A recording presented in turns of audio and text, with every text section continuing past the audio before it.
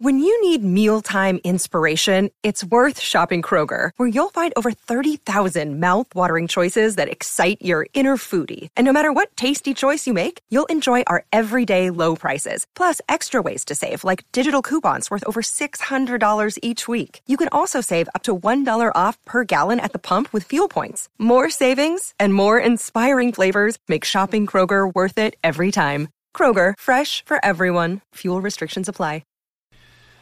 Well, howdy there, Internet people. It's Bo again. So today we're going to talk about Georgia, because last night Georgia was on a lot of people's minds, and my inbox filled up. If you don't know, you missed the news, Fulton County, they are going to impanel a special grand jury to look into disruptions in the process after the election. Meaning they're going to be looking into Trump. They're going to be looking into Trump, his perfect phone call asking to find the votes, and I think something about a prosecutor who resigned. So they're going to be looking into that. Now, my inbox filled up asking me how long I thought it would be until this grand jury indicts Trump. They won't. They won't.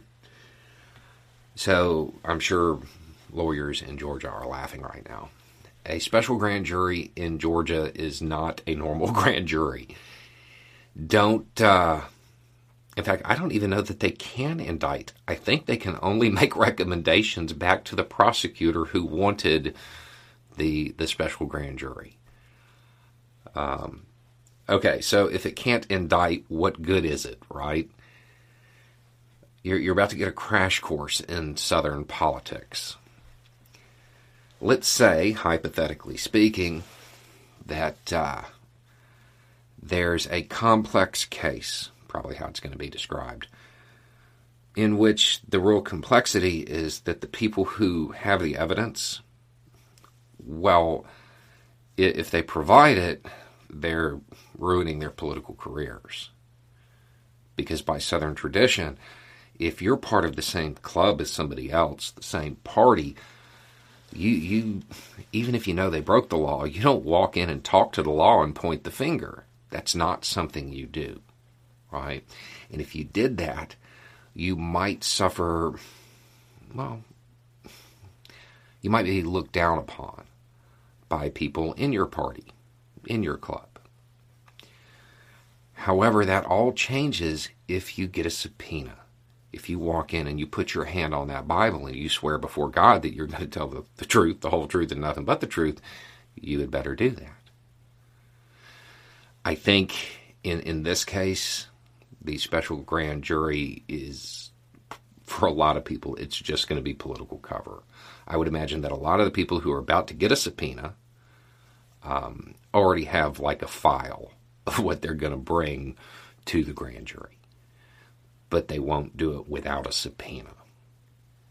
That they need that political cover. A special grand jury in Georgia is more of an investigative tool. It has subpoena power. It has the ability to demand records from government agencies, stuff like that. And that's what it's going to be used for. As far as how long this is going to take, I don't actually know. I want to say it convenes at the beginning of May, and it's good for a year. I don't think it will take the whole year, though. I think that's just an arbitrary time frame they put on it. But don't expect an indictment, because there won't be one from this grand jury. They'll make a recommendation back to the prosecutor, and to be honest, my guess is that the prosecutors already made the decision to try to get Trump indicted. Otherwise, we wouldn't be at this step. They just need to gather the evidence that they know exists, and the subpoena power of the special grand jury will allow them to do that. And it will provide political cover for those who might want to help, but would prefer not to, ruin their political careers over it. But it is the Bible Belt. So if you are sworn to tell the whole truth, well, that overrides everything.